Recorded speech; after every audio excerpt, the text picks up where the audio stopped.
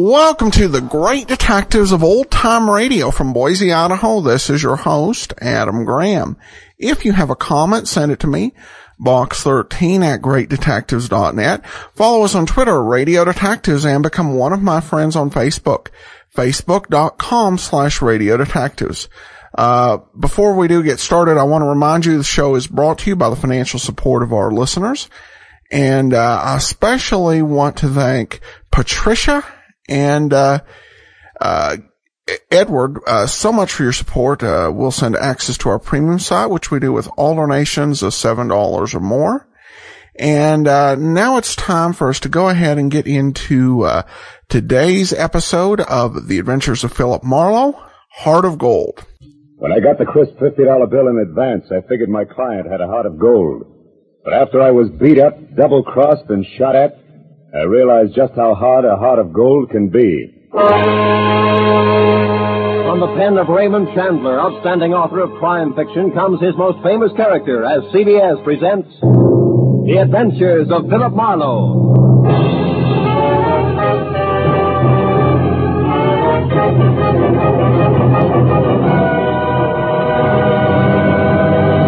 And now, with Gerald Moore, starred as Philip Marlowe, we bring you tonight's unusual story, The Heart of Gold.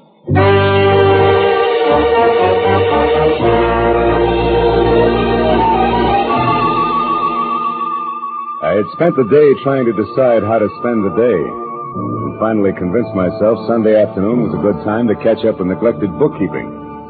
But I only got as far as the office door because a special delivery letter was stuck in the mail slot. I ripped it open and watched a crisp $50 bill flutter to the floor. Pinning it down with my toe, I turned to the letter, which was dated Saturday. Dear Mr. Marlowe, kindly investigate the party who lives at 1903 North Ogden Street to find out if his name is really Elliot Perdue and what his occupation is. Then please come to my residence at 5 tomorrow, Sunday. I live at the home of a friend, Arthur Stewart, 33 Lemonwood Drive in Bel Air. I sincerely hope that $50 will be a sufficient retainer. Truly yours, Helen Asher. Judging from the tone of her letter, it was obvious that Helen Asher didn't hire private detectives very often. Nevertheless, I glanced at my watch, which said I had to work very fast, and I headed for 1903 North Ogden. It turned out to be a small house near Selma Street. I got out of my car and walked up to the door.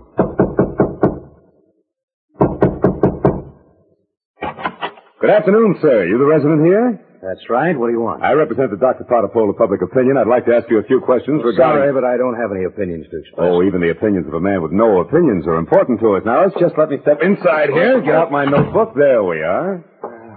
All right, but make it fast. Right. Now, what is your occupation? I'm an investment broker. With which firm? I'm independent. I see. And what is your name, sir? What do you need my name for? Well, for my personal records in case I have to come back. Elliot Perdue. Uh-huh. Do you have any hobbies other than horse racing? What do you mean? Those dope sheets and racing forms there on your desk. I'm quite an admirer of horseflesh myself. You're quite a character, too, aren't you? Working on Sunday and all? Well, you know how public opinion is. It goes right on, rain, shine, or Sunday. Excuse me a moment. Oh, by the way, what's your name? Marlowe. Philip Marlowe. Hey, Mr. Marlowe. Stand still, because I'm not kidding about this gun. I'll beat it back to whoever hired you and tell them they're being very clumsy about a very delicate situation. One more move like this, and they won't get another chance. I knew Perdue meant business, so I left without an argument. Well, at least I had a repeat on the name, Elliot Perdue, and the occupation of bookie to toss at Helen Asher when I met her at 5 o'clock. In Bel Air, I eventually found 33 Lemonwood Drive. 200 yards of palm trees stood at rigid attention while I drove through the gate and up to the house. When the butler opened the door, he stared at me like my hat was on fire. Yes, sir. Did you Did you wish something? Yes, I'd like to see Mrs. Asher, please. Mrs. Asher? Oh, good heavens. Mr. Stewart. What's the matter, Robert? I'm Philip Marlowe, Mr. Stewart, a private detective. I have an appointment with Mrs. Asher. Is she at home? Oh, Mr. Marlowe, perhaps you can help. I don't know what to do. It's such a terrible thing. What's happened? Upstairs, not 5 minutes ago, Mrs. Asher shot herself. Shot herself? Please, if you'd come up with me. Yeah, sure, of course. I'm certainly grateful for your help, Mr. Marlowe. Yeah, this is her room. She's in here. There. Yeah. She's dead, all right. Shot herself in the left temple. Whose gun is that, Mr. Stewart? Well, it's mine. I kept it in the desk downstairs. Did you find her? No, Roberts did. I was out in the hothouse working with my orchids. You see, I've been out of town. I just came in this morning on the super chief from Chicago, and I wasn't expected back until Wednesday. Yeah, look, Mr. Stewart, do you mind telling me how well you knew Mrs. Asher? Oh, very well indeed. Ever since the accident 3 years ago, she lived in my house under my care. The accident? Yes, that's how she got those scars on her cheek and neck. As you can see, my hands were burned at the same time. Would you mind telling me about it? Well, I was living in Canada at the time. One day, my wife Florence and I went to a camp near Quebec, and we met Helen Asher our first day there. She was a pathetic, lonely woman, a widow. Oh? That very night, while she was visiting us, the oil stove in our cabin exploded. Oh. Florence, my wife, was killed.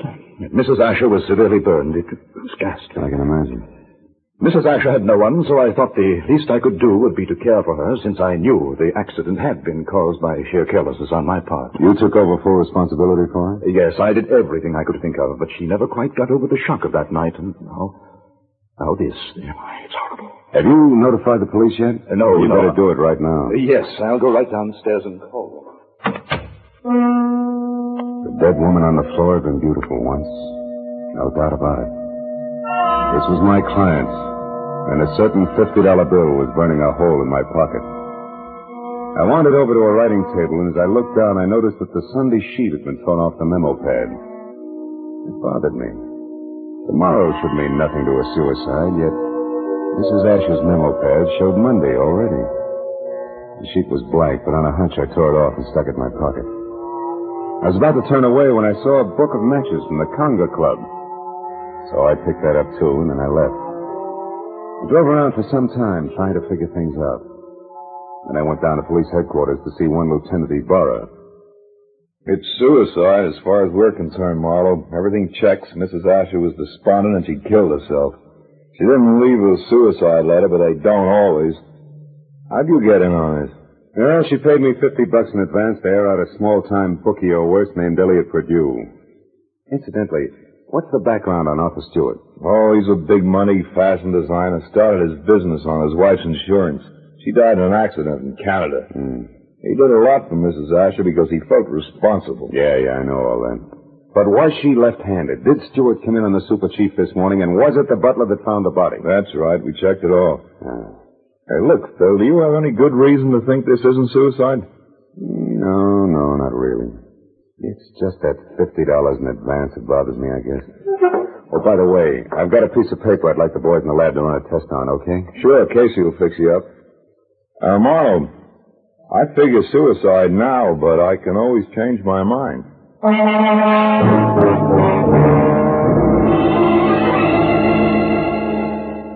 I went down the hall to the police laboratory and handed the blank page of the memo pad to Casey.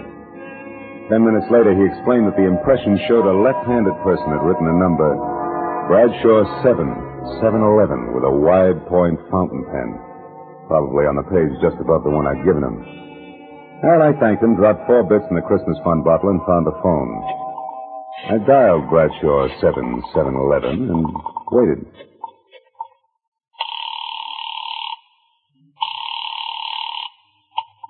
Hello? Hello? Who's this? The man in the moon. Come up and see me some other time. Oh, wait a minute. I like your voice. And besides, 711 is a very lucky number. 3 passes in a row. But don't let it fool you, Jack. The answer's no dice. Goodbye. Yes, well. I gathered she was in no mood for playing, so I decided to be strictly business and dialed again. There was no answer. I let it ring for some time, but Miss Golden's voice obviously wasn't taking any more anonymous calls. I'd left only the long shot, the book of matches I'd found on Mrs. Asher's desk. The Conga Club was on the Sunset Strip, so I drove out there, found a parking space on a side street nearby, and went in. I didn't know exactly what I was looking for, so I paid $1.10 for a scotch and soda worth 40 cents, just to help pass the time. An amber spotlight was glistening down on a set of sequin contours that would have melted the Ice Age down to a fortnight. And she was singing. For wherever my man is, I am his forever.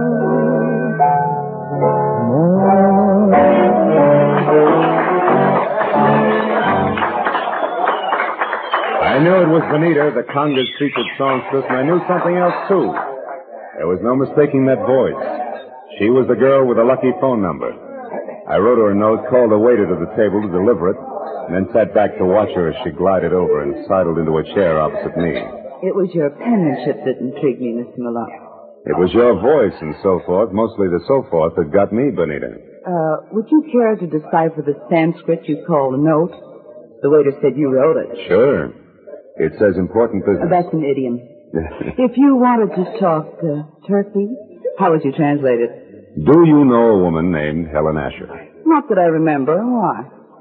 Your phone number showed up on a memo pad. How do you account for that? How should I know? Maybe she intended to call me up. Look, you're quite a handsome man, Mr. Marlowe. But you look silly with your nose bent. Why do you keep sticking it into other people's business?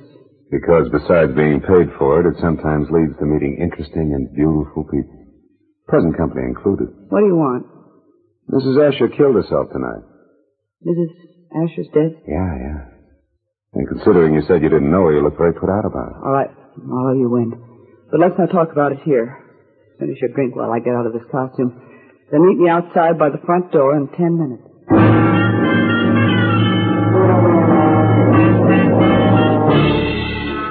When she headed for the back of the club, I headed for the front. I got out the door and down in my car just in time to see her leave by the stage entrance. She jumped into a yellow convertible, ripped down Sunset Boulevard, turned onto Doheny, and straight to a halt in front of the Regent Apartments. At the door, a tall, sunburned man popped up from somewhere and intercepted her. It was Elliot Perdue. A short but hot argument took place, and apparently Perdue won, because they went in together. I found the name Benita Malone over the mailbox in number 5, and got to her apartment door just as the second round started. No, I haven't changed my mind, Elliot. I've been doing a little research since you threw me over, Benita. I've got you and your precious plans right here in the palm of my hand. What are you talking about? This little heart-shaped locket on this little golden chain. Let me see that. No. Not showing this trinket until just the right moment. Listen, Elliot, I don't know what's brewing in that slimy brain of yours. But get this, if you try to monkey with my life again, so help me, I'll kill you. Now, get out! Benita, would you be interested if I told you that I know Mrs. Asher's secret? And would you be interested if I told you that Mrs. Asher killed herself tonight? That slows you down, doesn't it, bright boy? Yes, but it doesn't stop me, beautiful. I'll be seeing you before you know it. I ducked into an alcove and heard Benita slam the door on Perdue's coattails as he left.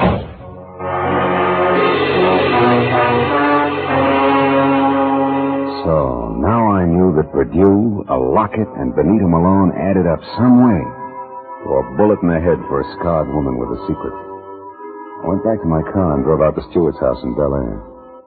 When you were here before, Marlowe, I was so upset I hardly realized you were a private detective. You had an appointment with Mrs. Asher. Had she hired you? Yes, to investigate someone, but she didn't live long enough to give me the details. Now, what sort of trouble could she have been in to have needed a private detective? I don't know. But perhaps you can help me find out by answering a few questions. Anything at all, Mr. Marlowe. Does the name Elliot Perdue mean anything to you, Mr. Stewart? Elliot Perdue? No, I'm afraid not. How about Benita Malone? Yeah, I've never heard of her. You know anything about a heart-shaped locket on a gold chain? A locket? A gold locket? Yeah. Mrs. Asher had a heart-shaped gold locket. Where'd she keep it? Well, upstairs in her jewelry box, I should imagine. Come on, let's have a look, huh? Yes. Right up these stairs here. This is her room, Marlowe. I know. I was here once before. Hi. It's It's not here. It's not on her dressing table. Her jewelry box, it's gone, Marlowe. But you think that... Elliot Purdue has it. I can't understand this. What's the locket like? What's inside it? Just a picture. It was valued by Mrs. Asher because it was the only one she kept of herself the way she looked before the accident. Now, why would anyone else want that? I don't know. But when we get that locket, we'll get a lot of answers along with it.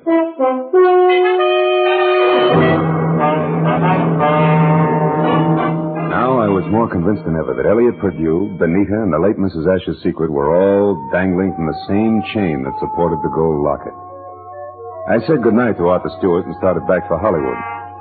But a moment later, I changed my mind and abruptly swung onto a shadowed side road and parked, lights out. It had suddenly occurred to me that the gallivanting Mr. Purdue might call on Stewart. And if so, I wanted to be on hand. 40 minutes later, I was about to call off the cloak and dagger routine when I heard the sound of a powerful motor roaring out of Stewart's driveway. I looked up just in time to see a long black Nash whip by with Stewart at the wheel.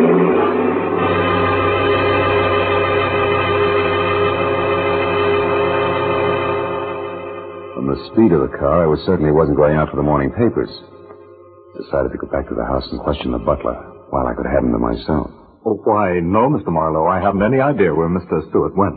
I only know that he had a telephone call, after which he dashed out of the house highly upset. Well, maybe some sick friend needed sitting up with, huh? But tell me, Roberts, did you ever hear of a man named Elliot Purdue? Oh, yes, sir. He called on Mrs. Asher here once or twice while Mr. Stewart was away on business. When did you last see this Mr. Purdue, Roberts? Yesterday morning, sir, about 10 o'clock. And one thing more, did you ever see Mrs. Asher wearing a gold locket, a heart-shaped one? Oh, quite often, sir. As a matter of fact, she asked me about it just yesterday morning, shortly after Mr. Purdue left. She couldn't locate it anyplace. A singular coincidence, huh? Oh, by the way, what do you know about a singer named Benita? Benita? I've never heard of her, sir. Are you sure she's never been out here as Mr. Stewart's guest? Why, I'm positive, sir. Mr. Stewart never has any ladies out here, of any kind. Oh? Doesn't that strike you as being strange, Robert? After all, Mr. Stewart's a very eligible widower. Widower, yes, Mr. Marlowe, but philanderer, no.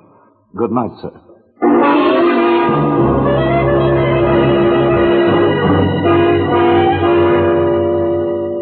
As I drove back to Hollywood, I tried to figure out where Arthur Stewart had gone. But I had about as much to work with as Gypsy Rose Lee after a third encore. Well, after discounting Benita's place in the Conga, there was only Elliot Purdue's house on North Ogden.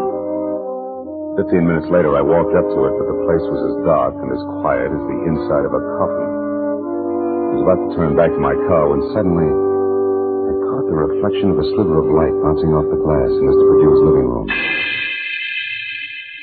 I found the back door lock easy to bluff. A moment later, I stepped into the living room. Marlowe, how did you know I was here? Mr. Stewart told me. You're a liar. Arthur wouldn't... Arthur?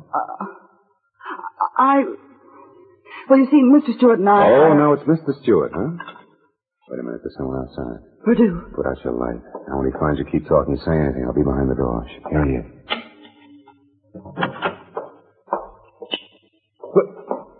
Well, Benita.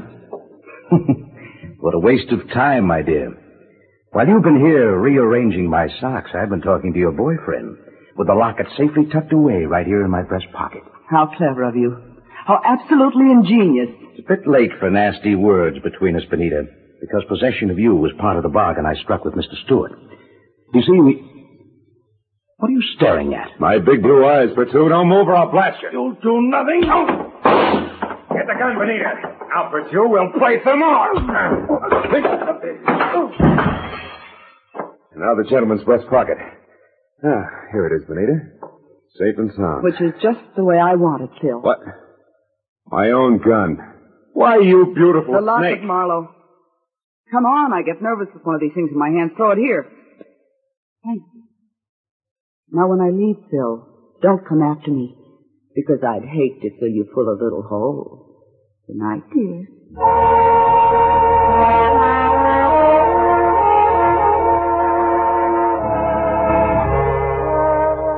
When Benita stepped out of that house, I solemnly swore I wouldn't trust another woman for the next 100 years. But a groan from the body on the floor brought me back to 1948 and Elliot Purdue.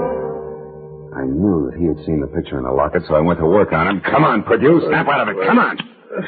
Huh? Oh, it's you, Marlowe. Who'd you expect, St. Peter? What was in the locket, Purdue? I don't remember. Maybe a call on Lieutenant Ibarra will refresh your memory. I doubt it. Then we better start playing games again. We'll start with one called Slap Slap Purdue. No, let me alone, Marlowe. Get your hands off me. You ready to start singing, huh? All we need now is the right lyrics. No. Come on, Purdue, talk. Stop it. I'll talk. Good. Now, why did Mrs. Asher kill herself? Because she had a good reason. Like what? It's a long story. Make it short. Okay, Marlowe. Here goes.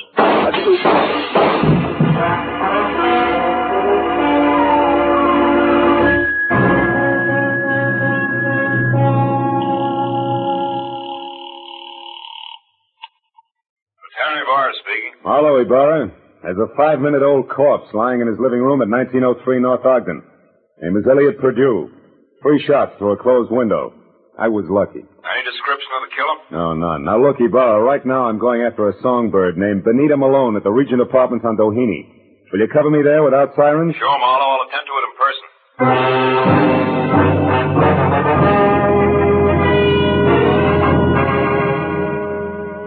It was only a healthy center fielder's peg from Perdue's house to Benita's. When I got there, the place was dark and a car wasn't in sight. I decided to try the Conga Club. But as soon as I walked in, I began to worry because if Benita had wanted to get rid of that locket, she'd have had enough time to bury it at Forest Lawn. But I didn't know Benita, because Miss Oomph herself was singing in the amber spotlight, and dangling from her soft white neck was the heart-shaped gold locket. I love you because he's wonderful, because he's just my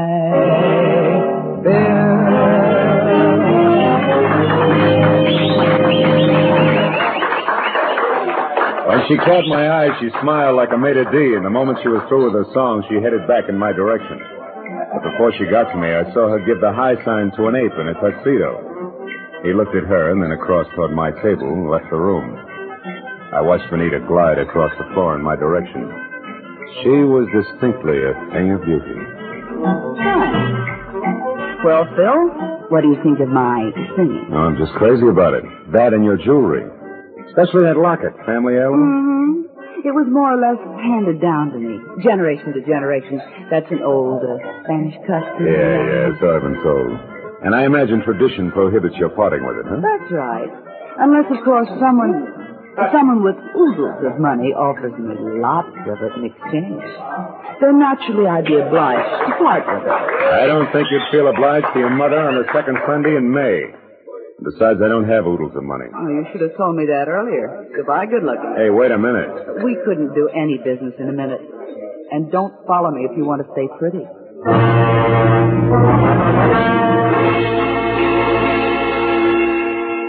She pivoted on a spike heel and took off for a dressing room, and I knew that if I followed, I was scheduled for a nasty tete-a-tete with an ape in a tuxedo. When I made the lower floor and saw that the long corridor to her room was empty, I knew the setup. The ape would be on the other side of the door waiting. Benita still had my gun, so I got the nearest substitute for a blackjack, a full bottle of Paul Masson champagne. Then I walked noisily down the corridor as far as her door and knocked. Turned the knob slowly, kicked the door open, and stood clear.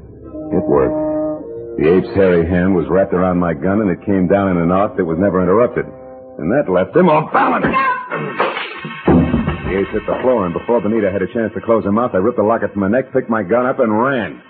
I didn't stop until I collapsed against the store window. Then I opened up the locket. 2 minutes ran out of me before I realized what was wrong with the picture. Then I knew. Arthur Stewart's home in Bel Air was my next stop.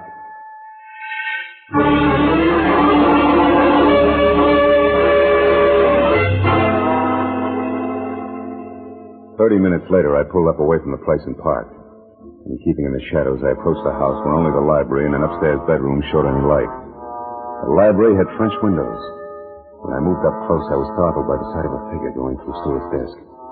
I stepped into the room and found it was my little friend, Benita. I've got my own gun again, Benita. Phil. Oh, doing a little dusting, honey? Oh, don't be funny. I'm not trying to. How is it you're not upstairs helping Stewart pack? Because I've already finished packing, Mr. Marlowe, and don't turn around. That was well done, Benita. Oh, fine. Sucked in by a little decoy sprinkled with sequins. Never mind the pose, Marlowe. Just toss your gun on the couch over there. Now. That's better.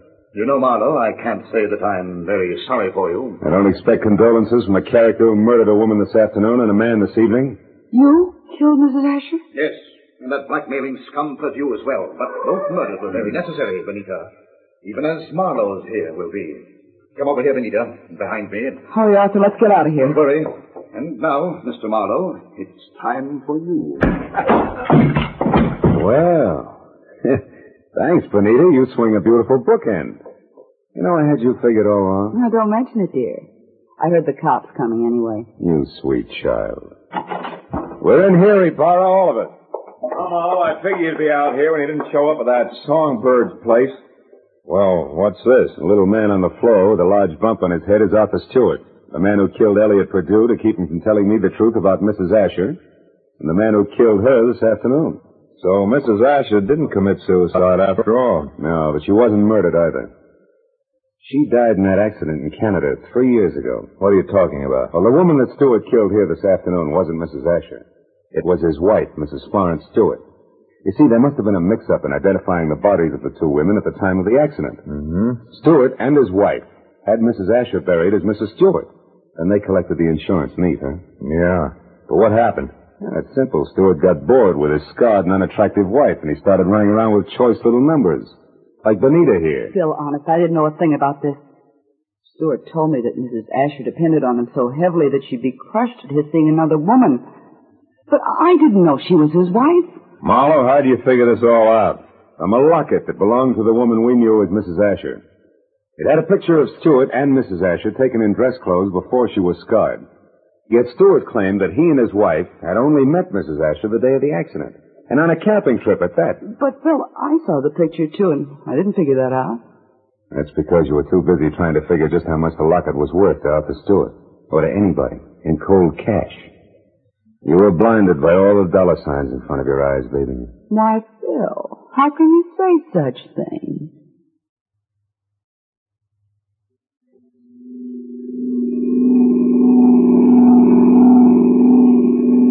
Now, Marlowe, just so I don't toss and turn all night, tell me just why you were hired in the first place. Well, Ibarra, it goes something like this. When Perdue knew that he was losing Benita to Stewart, he decided to check up on the opposition. And he not only found out what he wanted to know, but he found out a lot of things, too, that he didn't want to know. Mrs. Stewart, the late Mrs. Asher, became suspicious of his questioning, and incidentally of her husband. So she sent for me. Well, Marlowe, Stewart certainly had me fooled. I doped him out to be a very generous guy, a great benefactor who was doing the right thing for a lonely, unfortunate woman. Yeah, looked like he had a heart of gold, all right. But the funny thing, Ibarra, in the end it was this heart of gold, this locket here that got him.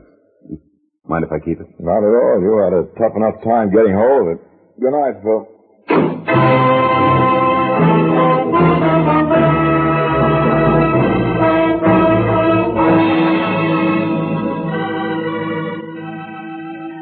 Well, by the time I got back to my apartment on Franklin, the sky was beginning to fill with the soft gray of morning. I pulled the blinds down in my bedroom and sat down for a last cigarette. I had mixed with a lot of funny people that day. But for some cockeyed reason, I kept thinking of Benita Malone, a girl who was no better than she had to be. Finally, I put her out of my mind, and I was about to turn off the desk lamp when I noticed my memo pad. Still read Sunday, which was understandable. But scrawled across the top sheet was a telephone number. And I couldn't figure how it got there. It was written in crimson lipstick. Bradshaw 7. 7-Eleven.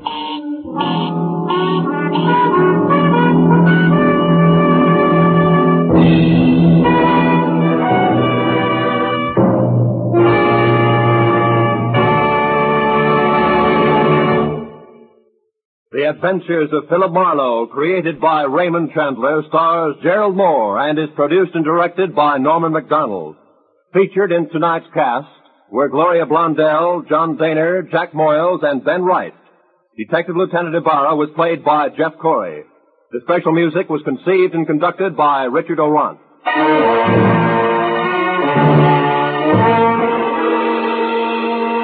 Be sure to be with us again next week when Philip Marlowe says... They were all after it. An importer, a beautiful woman, a nut, and a guy I couldn't figure out. But before we were through, one was in the hospital, two were in the morgue, and the fourth was waiting for the hangman. All that because of a blue burgonet. Something I'd never even heard of before.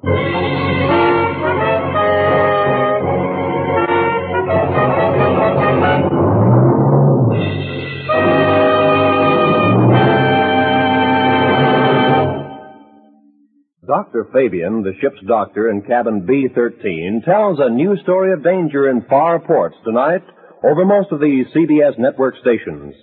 Tonight's story, The Island of Coffins, is another original drama by John Dixon Carr, famed mystery writer.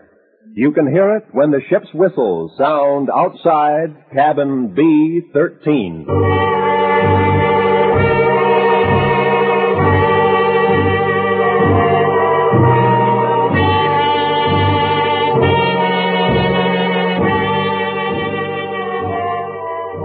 This is Roy Rowan speaking. This is CBS, the Columbia Broadcasting System.